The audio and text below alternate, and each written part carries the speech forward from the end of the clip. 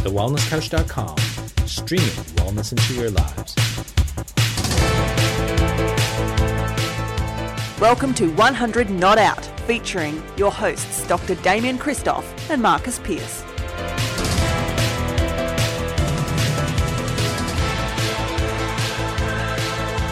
Welcome to 100 Not Out, a weekly show dedicated to helping you master the art of aging well. My name is Marcus Pearce, and I am here with the fabulous co-founder of The Wellness Couch and The Wellness Guys. He is the lovable Labradoodle of wellness. He is Dr. Damien Christoph. Hello, Labradoodle.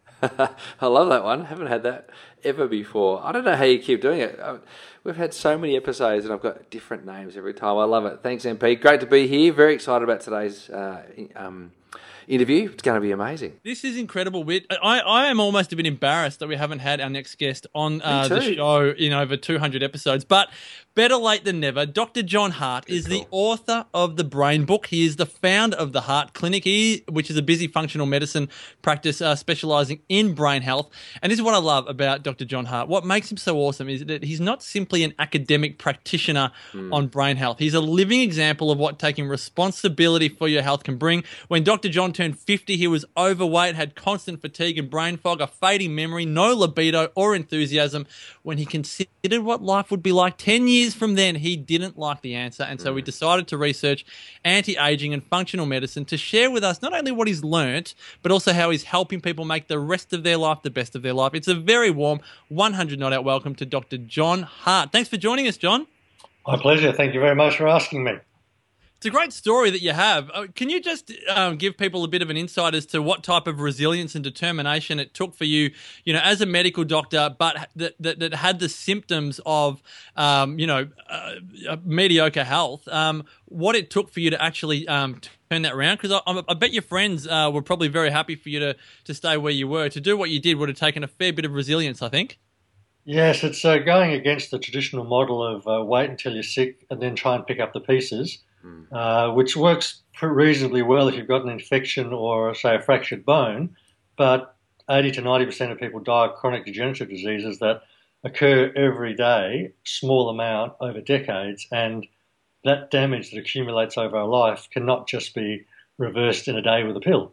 And it's those sort of chronic degenerative diseases that are the commonest killers now are multifactorial, and the model of one pill for one ill just does not work. It never has, never will. And for instance, in brain health, in between 2002 and 2012, there were 244 studies in the US testing a single drug for Alzheimer's disease, and all but one failed. Many made the disease worse, and the only one that worked only worked slightly because they're looking for a one pill for the ill. But this is an ill, as with cancer and heart attack and stroke and osteoporosis, that has many causes. And if you want to reverse it, you have to address the many causes.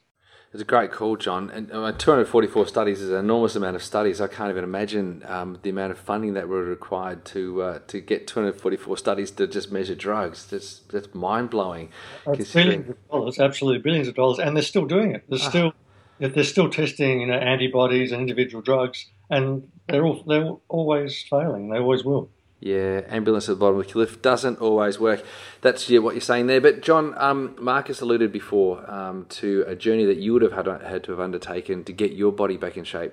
Was it difficult to get back in shape? Was it tough? What are the things that you had to do to get yourself back in shape so that you could then go and teach, all the thousands of people that are lining up at your door to come and see you now, how to live a healthy life? What did you have to do?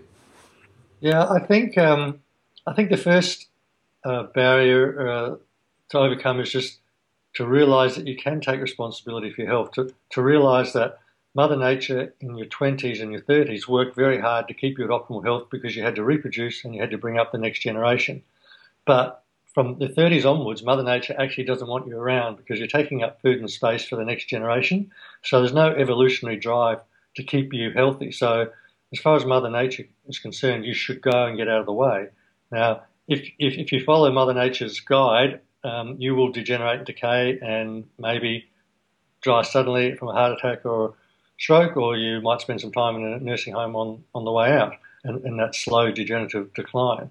But if you're prepared to take responsibility and basically take over some of the automatic processes that were happening in your 20s and 30s, but are not happening in your 40s, 50s, 60s, 70s. We've got the technology now to identify these processes that are failing as we age and to replace them, to stimulate them, and to maintain optimal health and extend our health span. So my priority is not to extend my lifespan, it's to extend my health span so that I don't spend any time in a nursing home. And I think as a consequence, I will extend my lifespan, which is great, but I don't want to live longer if it means it's in a nursing home. That's a waste of time.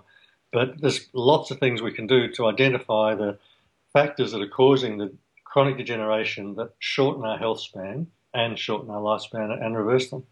Oh, there's so much in there, and I want to go in any number of directions. But John, I'd like to just ask you one thing, which you probably mentioned in your first answer about the multiple studies, and this is probably more for clarification than anything else, because I know now, you really are helping people do something which a lot of people think is a normal part of aging, and you actually help people reverse.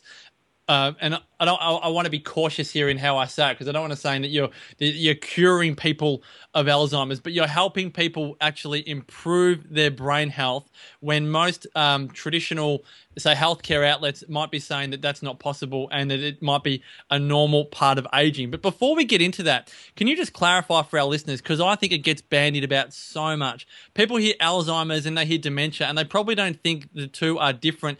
Can you just clarify for people that, how dementia is an umbrella term and that there's multiple causes of dementia? Because again, I don't think society still truly has a grasp of it. Sure. Yeah, so dementia is just loss of cognitive function. So your brain is sick. There are brain cells that are sick and not working properly, and there are brain cells dying and disappearing.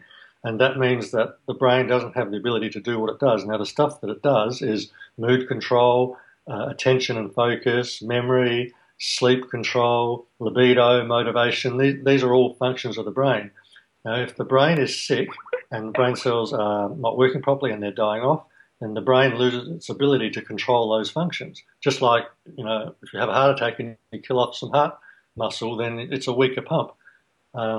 So the symptoms we see in this process of cognitive decline is, so you might start to get depressed or anxious or irritable, poor sleep, low libido, poor memory, poor attention and focus, poor executive function, planning things into the future and looking at consequences, the more complicated brain functions. They're all the things that go in this steady decline. The way I think about it in terms of the brain is that when you finish growing, you have around about 85 billion brain cells, and that's end of adolescence.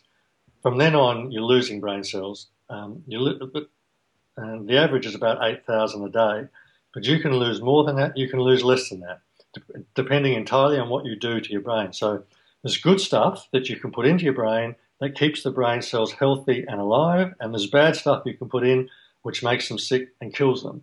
So that 8,000 a day average decline can be much less, can be much more, depending on what you do, which is fantastic news. Now, you can't slow the decline, but certainly as that decline increases over time, if you can identify the good things that you don't have that you need and the bad things that you do have that you shouldn't have in your brain and in your body, then you can reverse that decline to some degree. So somebody who's got Alzheimer's disease, they didn't suddenly get Alzheimer's disease. So on average, 10% of 65-year-olds have Alzheimer's disease. Sorry, just to go back to answer your question. So dementia is the umbrella term, and then there's lots of different what we syndromes, I guess we call them, that can contribute to this brain cell death. So Alzheimer's disease, classically diagnosed after death, where you have these amyloid plaques and phosphorylated tau. So these are proteins in the brain which are the end result of degenerating brain cells. So that makes up about 80% of dementias. About 20% of dementias are vascular dementias. So they're actually blood vessel problems, which means you don't get enough blood in and you don't get waste products out properly. And you can have both. Many people have both, because dementia and brain health, it's a whole body disease. It's not a brain disease. The brain controls the body. So if the brain's sick, the body doesn't work properly. The body supports the brain. So if any part in the body's sick, it's not supporting the brain, and the brain will degenerate. So if you have a degenerating brain, it's a whole body problem. And you have to address the whole body. You're never going to find one thing that fixes one part of the body. It's like you've got a Ferrari and the carburetor's, well, it's running poorly. It's old and it's running, well, a better analogy. You've got a car. It's 50 years old. You take it into the mechanic and say, mate, this car's 50 years old. It's not running properly like it was when it was brand new. I want you to find the one thing wrong with it, fix it, and then it'll be running brand new. And it's going to say to you, buddy, this is a 50-year-old car. There's not one thing wrong with it. There's 20 things wrong with it. You leave the car with me. I'll look at it. I'll find all those things. I'll fix what I can. It'll be running better. It's not going to be running like it was when it was brand new, but it's going to be running a whole lot better. So that's sort of the philosophy I think of with degenerative diseases, especially the brain, is that you identify the things that are broken and fix them, and it runs better. Now, it's not going to be running like it was, well, the brain as a 20 or 30-year-old, but it's definitely going to be running better. But as the disease progresses and the sick brain cells start to die off and you start to lose brain size, the more advanced the disease is, the less you can reverse it. So one of the critical messages is as soon as you start to get signs of cognitive decline, we call it, or even early Alzheimer's disease, you've got to get onto it as soon as you can, because you've got cells that are sick because they're not getting what they need, or they're being poisoned by different things. If you can reverse those cells early on, the cells are still there, so you can make them healthy, then everything works better.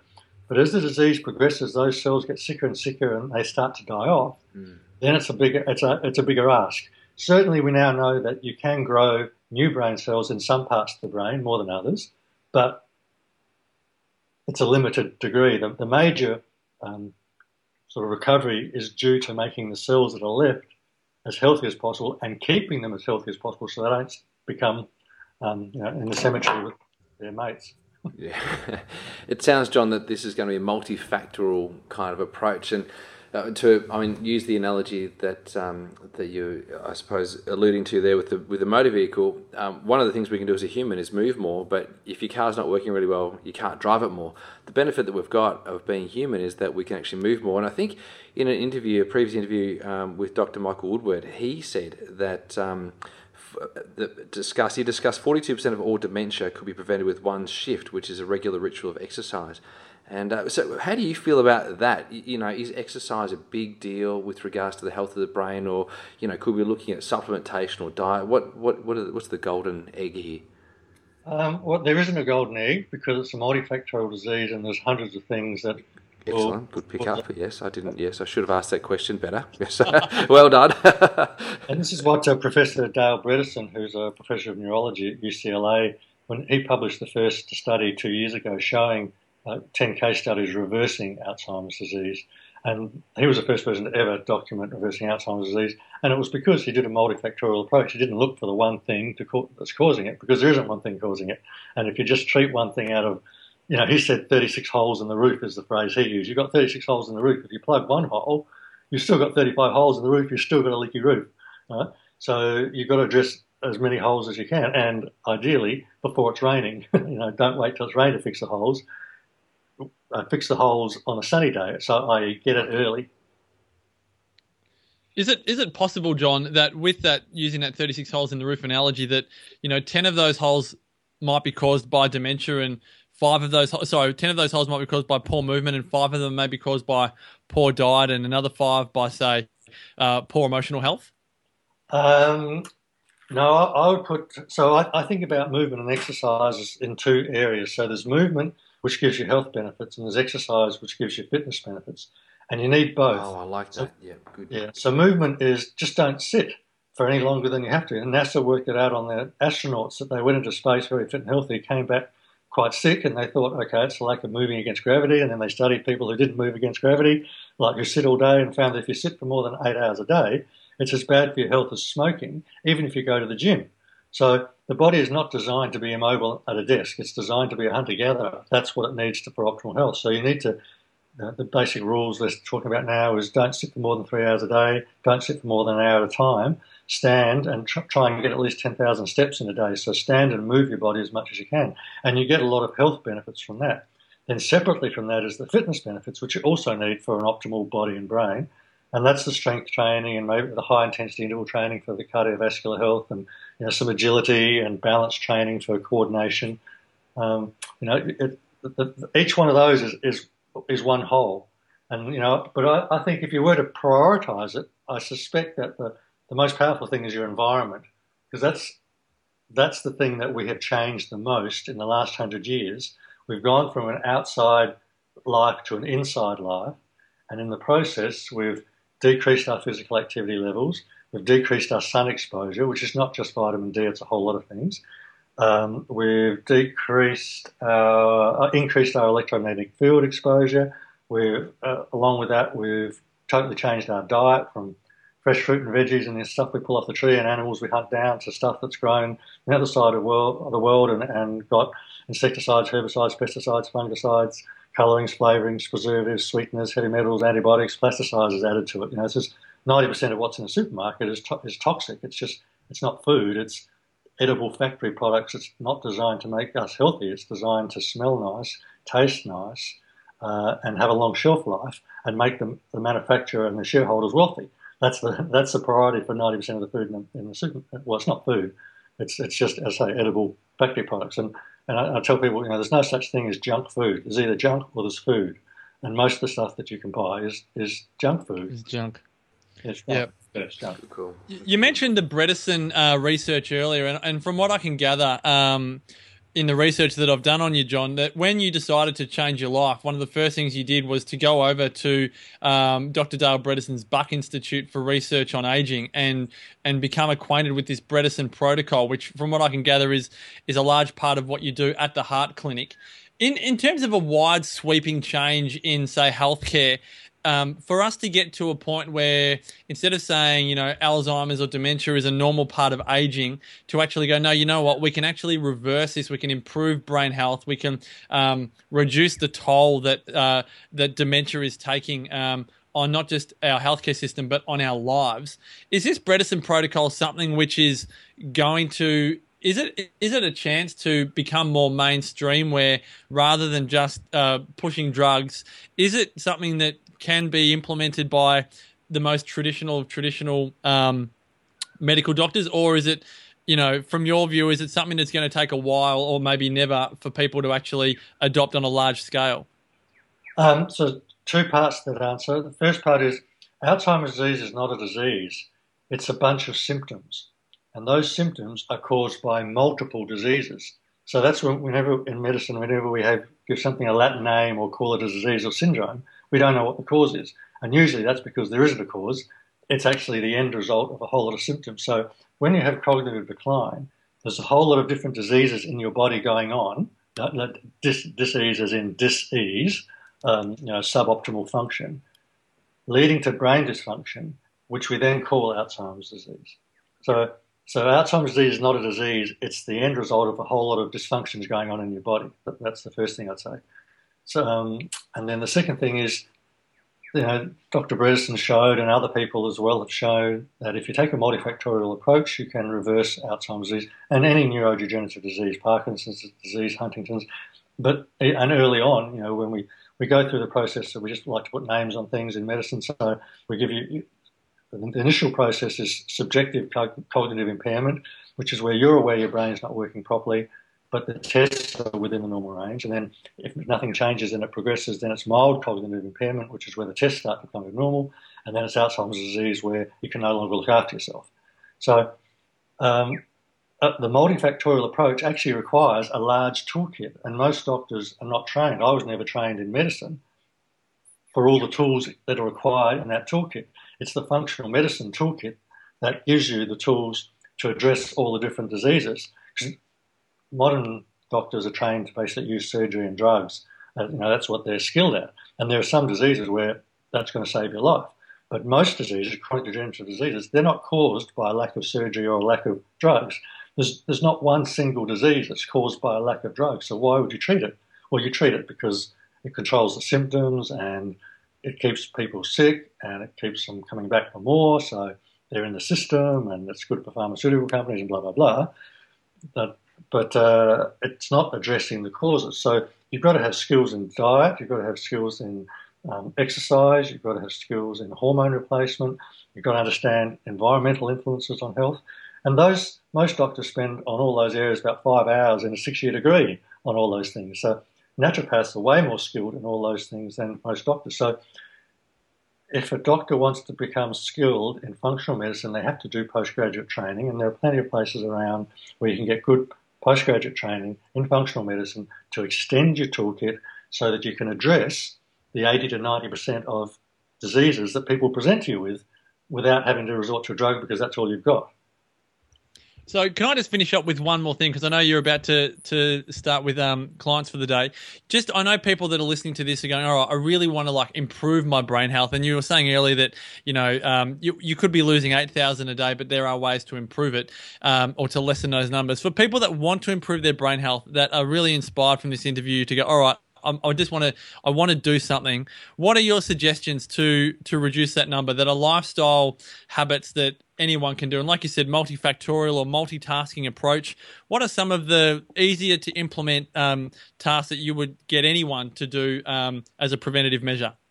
Well, there's a long list because it's not one thing, but I would send people to my website, the Heart Clinic website, which has the website is drjohnhart.com.au, which has a one-page list of what I call my non-negotiables. If you want to have a long, healthy life, there are 9 areas there. You have to address all of them. And so that's a start. But if you want to go into more detail, then the Brain Book goes into more detail about why the brain ages and what you can do about it.